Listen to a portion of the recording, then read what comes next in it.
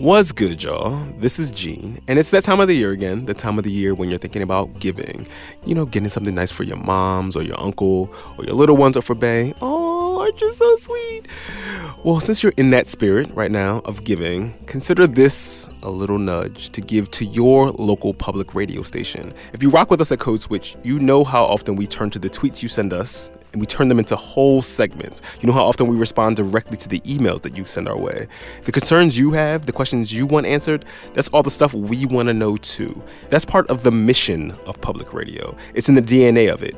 Thoughtful, community-oriented journalism. So when you support your local public radio member station, it goes a long, long way to making our podcast and other podcasts like it possible. And those member stations can only do what they do because they are supported by listeners just like you. So keep showing your support for your local member stations. Go to donate.npr.org/codeswitch and give. That's donate.npr.org/codeswitch.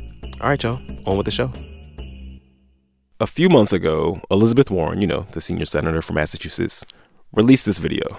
My mother was born in eastern Oklahoma. It had been Indian territory until just a few years earlier when it had become a state. My daddy always... So Senator Warren, if you don't know, if you've never seen her before, codes as a white woman. And a lot of Washington types expect her to run for the White House. And so this video was an attempt to quell a controversy over the way she has identified for a long time as a person of Native American descent, or at least partial Native American descent. Some critics, which include both Native thinkers and writers, and also a certain valuable occupant of the White House, although, you know, they are criticizing her for very different reasons, they've taken issue with the way she identifies. And so in this video, in which she's trying to silence a lot of this criticism, Warren talks about the stories her family was told about their ancestry. She even submitted herself to a DNA test. Hello? Hi, this is Elizabeth Warren. Is Dr. Bustamante in, please? Hi, I'm Carlos Bustamante, and I've advised companies in the direct-to-consumer space, including Ancestry.com, 23andMe, and Helix. In the Senator's genome, we did find 5 segments of Native American ancestry with very high confidence, where we believe the error rate is less than 1 in 1,000. Now, the president likes to call my mom a liar. What do the facts say? The facts suggest that you absolutely have a Native American ancestor in your pedigree. And of course, everything was solved.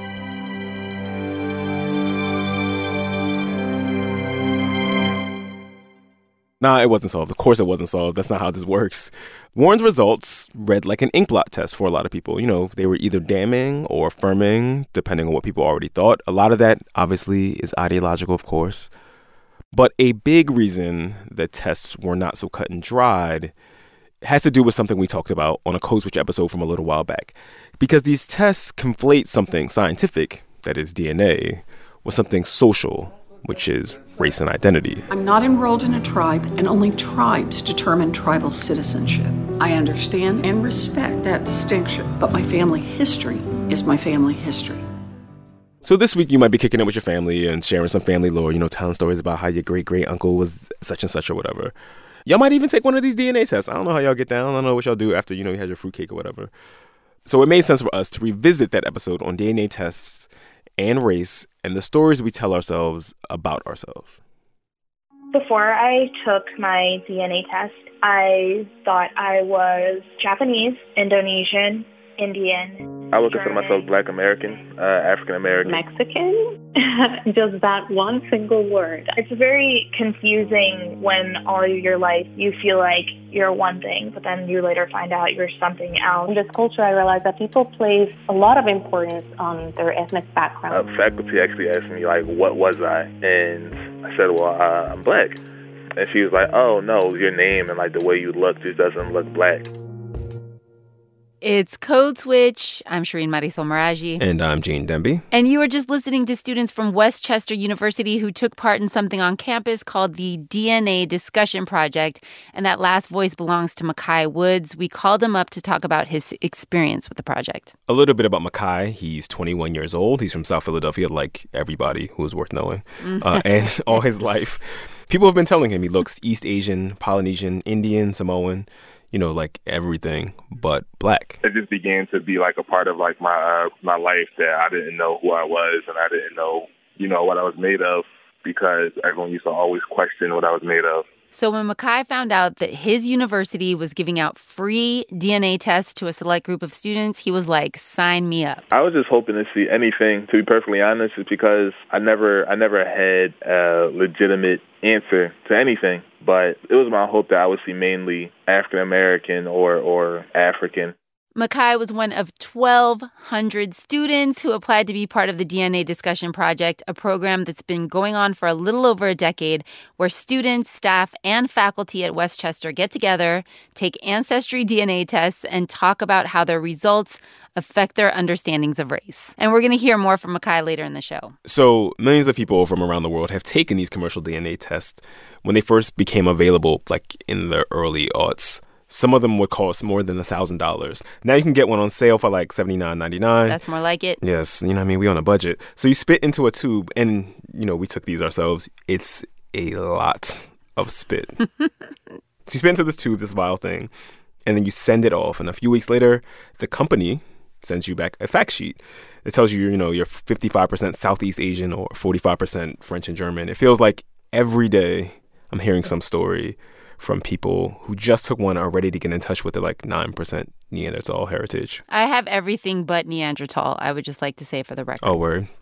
I mean, would you have like a prominent brow if you were 9% Neanderthal? I don't know. But, you know, very few people knew about these DNA tests back in 2006. That's when Anita Foman started the DNA Discussion Project. She's a professor at West Chester University. Can you walk us through the process, how you do this with your students? The first thing that we do is have people fill out a pre-survey, and we ask them, among other things, what they expect to find, and we ask them what would surprise them. We give them the test results the night before, seems to work best, so they can process them a little bit. And then we come together, and we talk about what it means in terms of our narratives and why some stories seem to persist and why some go away. Do you think that, you know, students that you've interacted with who have taken these tests, who are like, I'm white, who then see after their DNA test that they have, you know, 6% sub-Saharan African in their background, do you feel like they're more willing to explore? It doesn't have to be 6%. It could be 1%. Oh, my God. I have a student, one fellow who had a white kid happened to be sitting next to two African-American students when he shared his results, and he had like 1 or 2% sub-Saharan African, and the two African-American students were going to high-five him, and you saw his discomfort with that. And it was just 2%. If you feel this way about 3 or 4 or 5%, what do you think is the experience of being Black? And then it gives us an opportunity to talk about what that means. And it's funny how different people respond, because we're doing some analysis of the findings, and males tend to respond differently than females. Males will say, you know, whatever. Women will say, I'm going to do some research. There was one young woman who had, I think it was 6% African ancestry, and she said, there's a story there, and I'm going to find out what it is. So it's not even how much. It almost just magnifies how you already feel. Anita, I know that it took you 10 years to take the test yourself. Are you Sorry to get personal. Now? Yeah, what would Freud say? I had the 20%, and I think it was actually 25% European. And, you know, I had some feelings about that, and they were complicated feelings. I mean, I grew up, it's like, you look too Black, you sound too white. So there wasn't a lot of encouragement for, you know, somebody like me. I'll be 62 in September. It took me a long time to make peace with the kind of Black person that I am. And then somebody throws a wrench into it. Anita told us her parents are pretty fair-skinned, so she knew there must be some European ancestry in there, but that was never discussed. There were no family stories about it. Yeah, and, you know, for a lot of African Americans, that European ancestry that we have most likely stems from brutality and a very ugly history here in the States. But Anita said she felt more comfortable exploring her other results, though.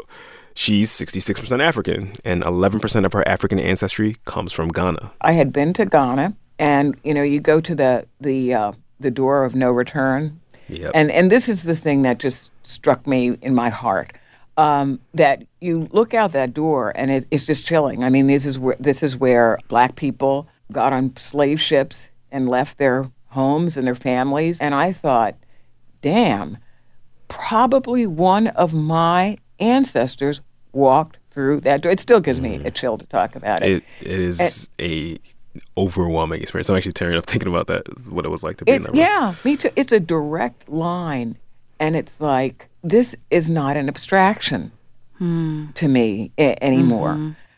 Like, over the last 10 years of doing this project, what have you learned about the way people think about race and identity in their own lives? Well, the science part was the first thing that really shot, because initially this project was called Science and Magic. And the idea was that we would look at the science of the DNA, and the magic was the narrative, like you create these stories that are, sort of made up. But I quickly learned that, first of all, science is narrative too. Hopefully it's directed by the facts, but you're creating a story, all the time based on those facts. The piece that surprised me is how readily people will reject the science and just say, either it's wrong or I don't care or whatever. So that surprised me. But I'm also surprised by how interested a whole variety of people are in this. I really thought at the beginning that mostly African Americans would be interested in it because of our history of slavery and because there were those kinds of gaps in our background. Mm-hmm. And I quickly discovered that it's not just Black people who have gaps in their background. Is there a difference in these discussions that you're having with your students about race after they take these tests versus, how we discuss race in society out in the open? When we talk about race, time and time and time again, something awful has happened. Some child has been shot. So people start out with a grimace. As a person who's done a lot of diversity training, I can't tell you how many times I go into a situation with police officers or, in a business setting, and they don't want me there. When I come in and I've been talking about the DNA, people are excited, they're smiling, they want to talk about it. And I think it's a way to talk about race that's inclusive. Everybody's got DNA, and DNA doesn't have an agenda.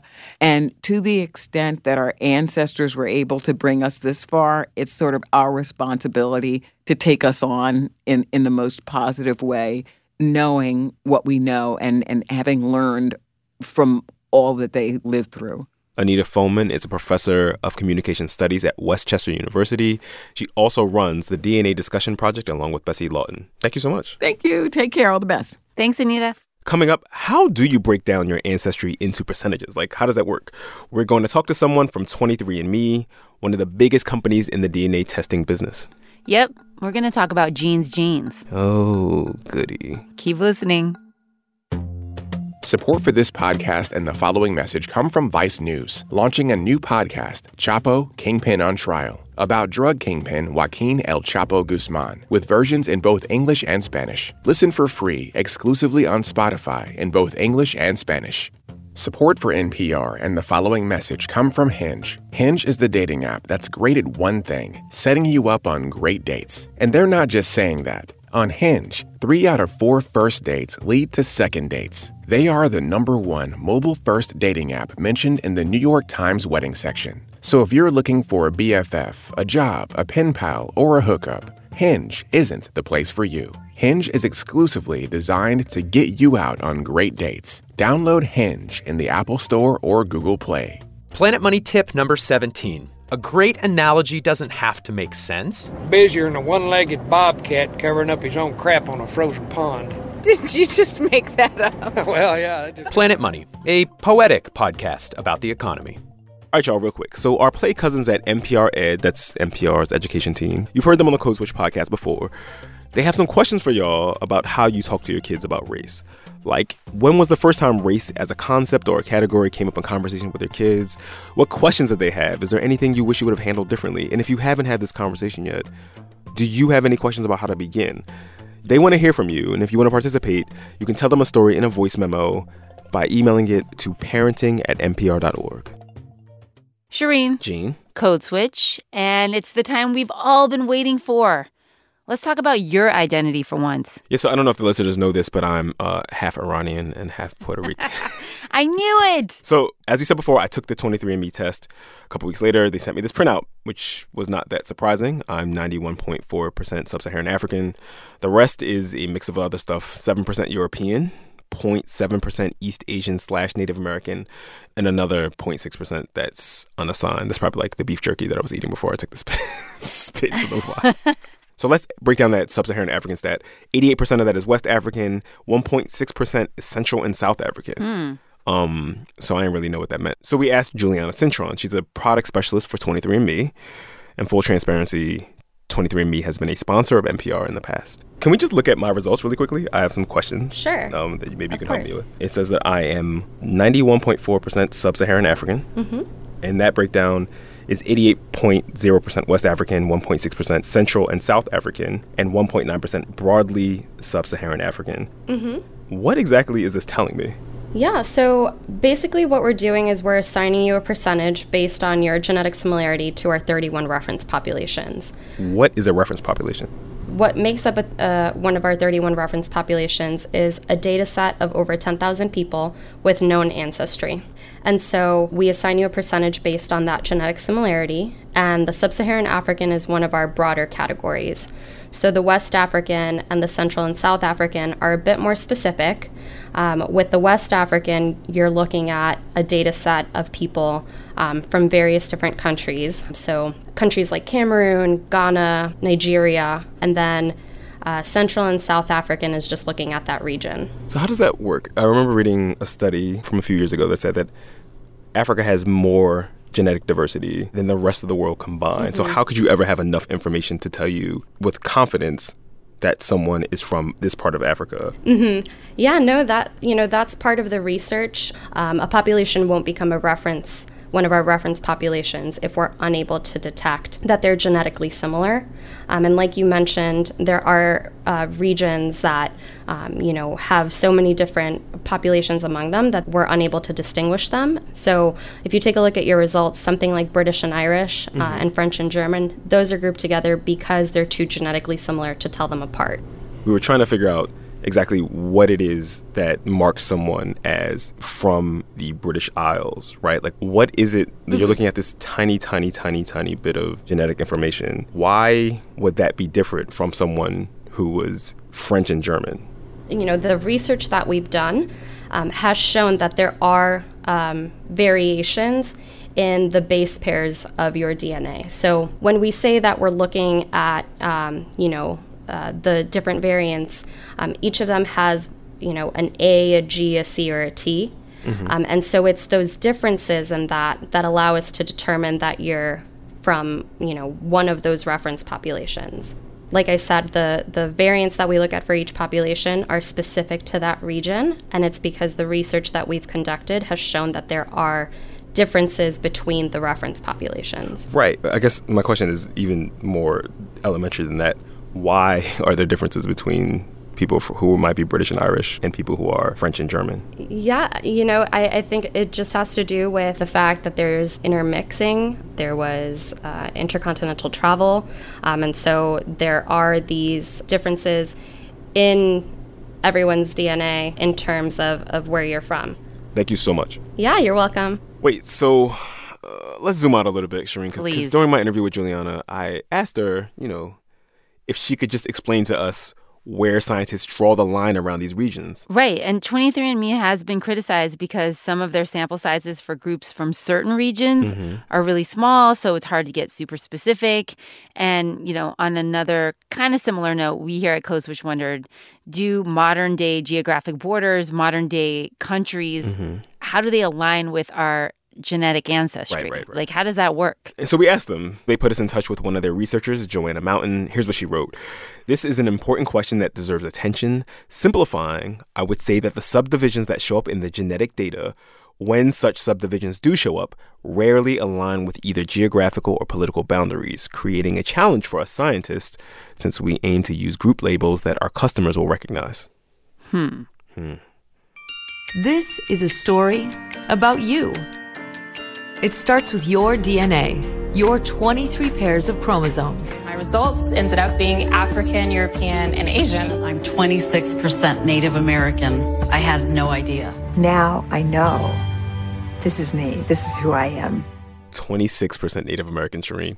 Let's get into that a little bit, because you spoke with an expert who says, despite what these ads claim, DNA tests don't really tell you who you are, and that they can be problematic in a bunch of ways, right?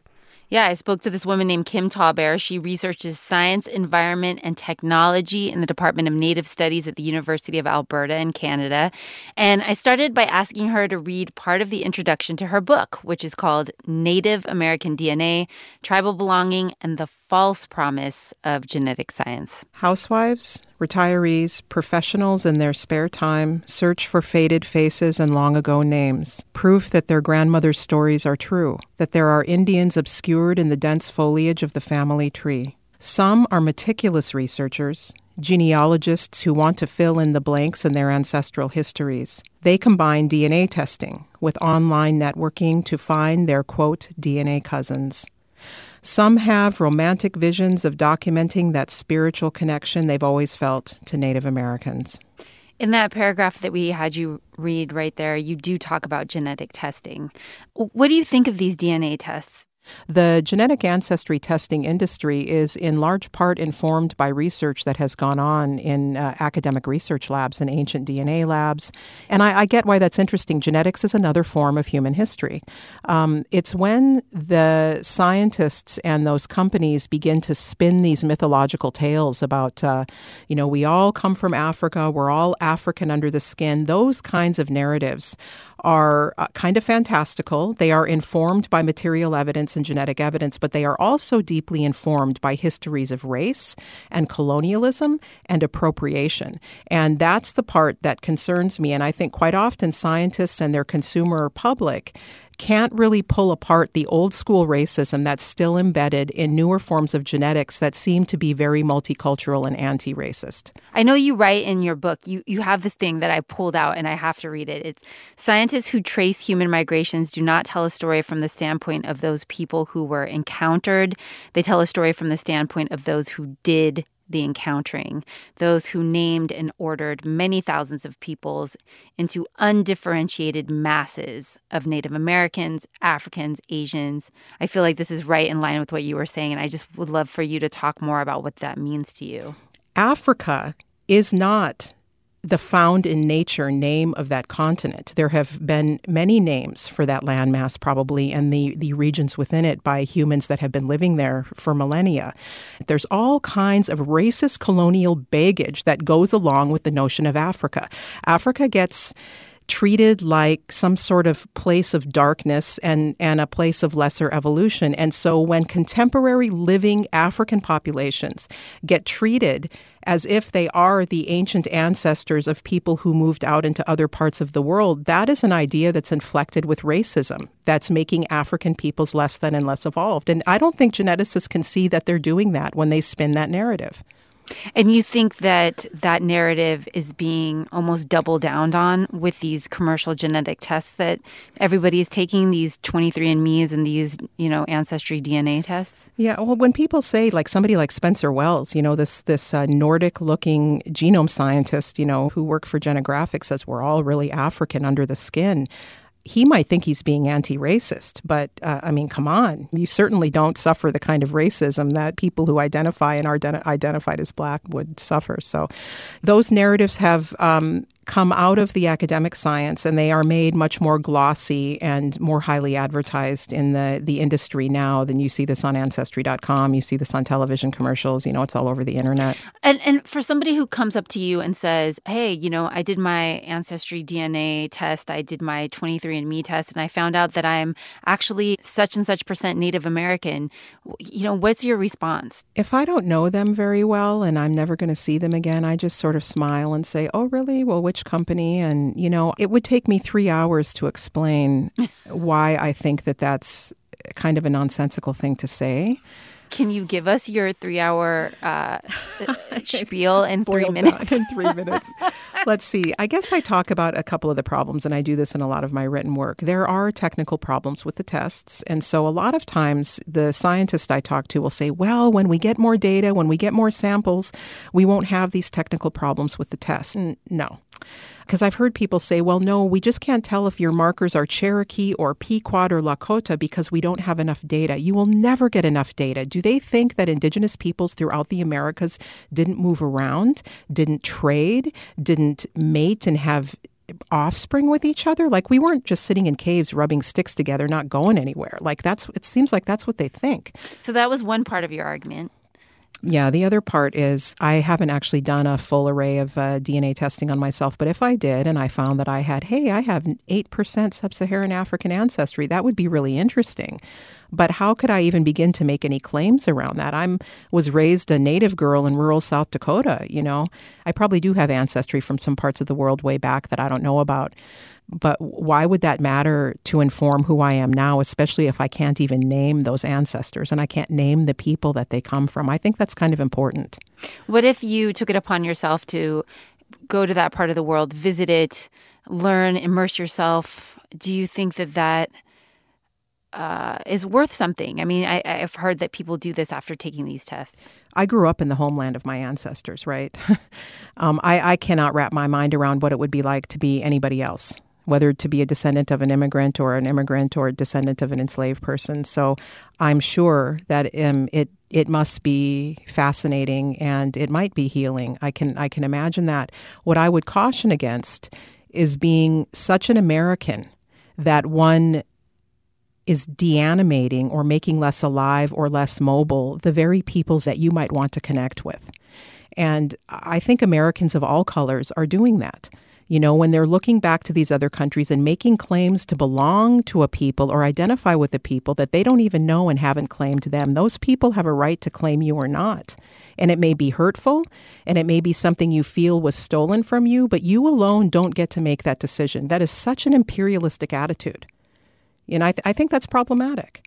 Now, that said, yeah, I can understand that finding out where your ancestors came from in some other part of the world might be healing. And I don't think that that's necessarily a bad thing to do.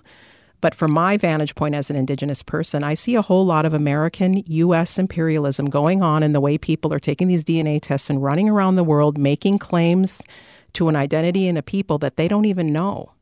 Kim Tallbear, author of Native American DNA, Tribal Belonging, and the False Promise of Genetic Science.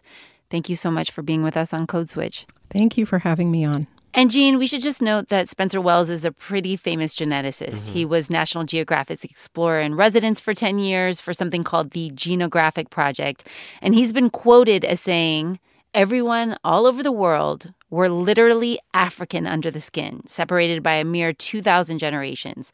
Old-fashioned concepts of race are not only socially divisive, but scientifically wrong, unquote. He now runs his own commercial DNA testing company.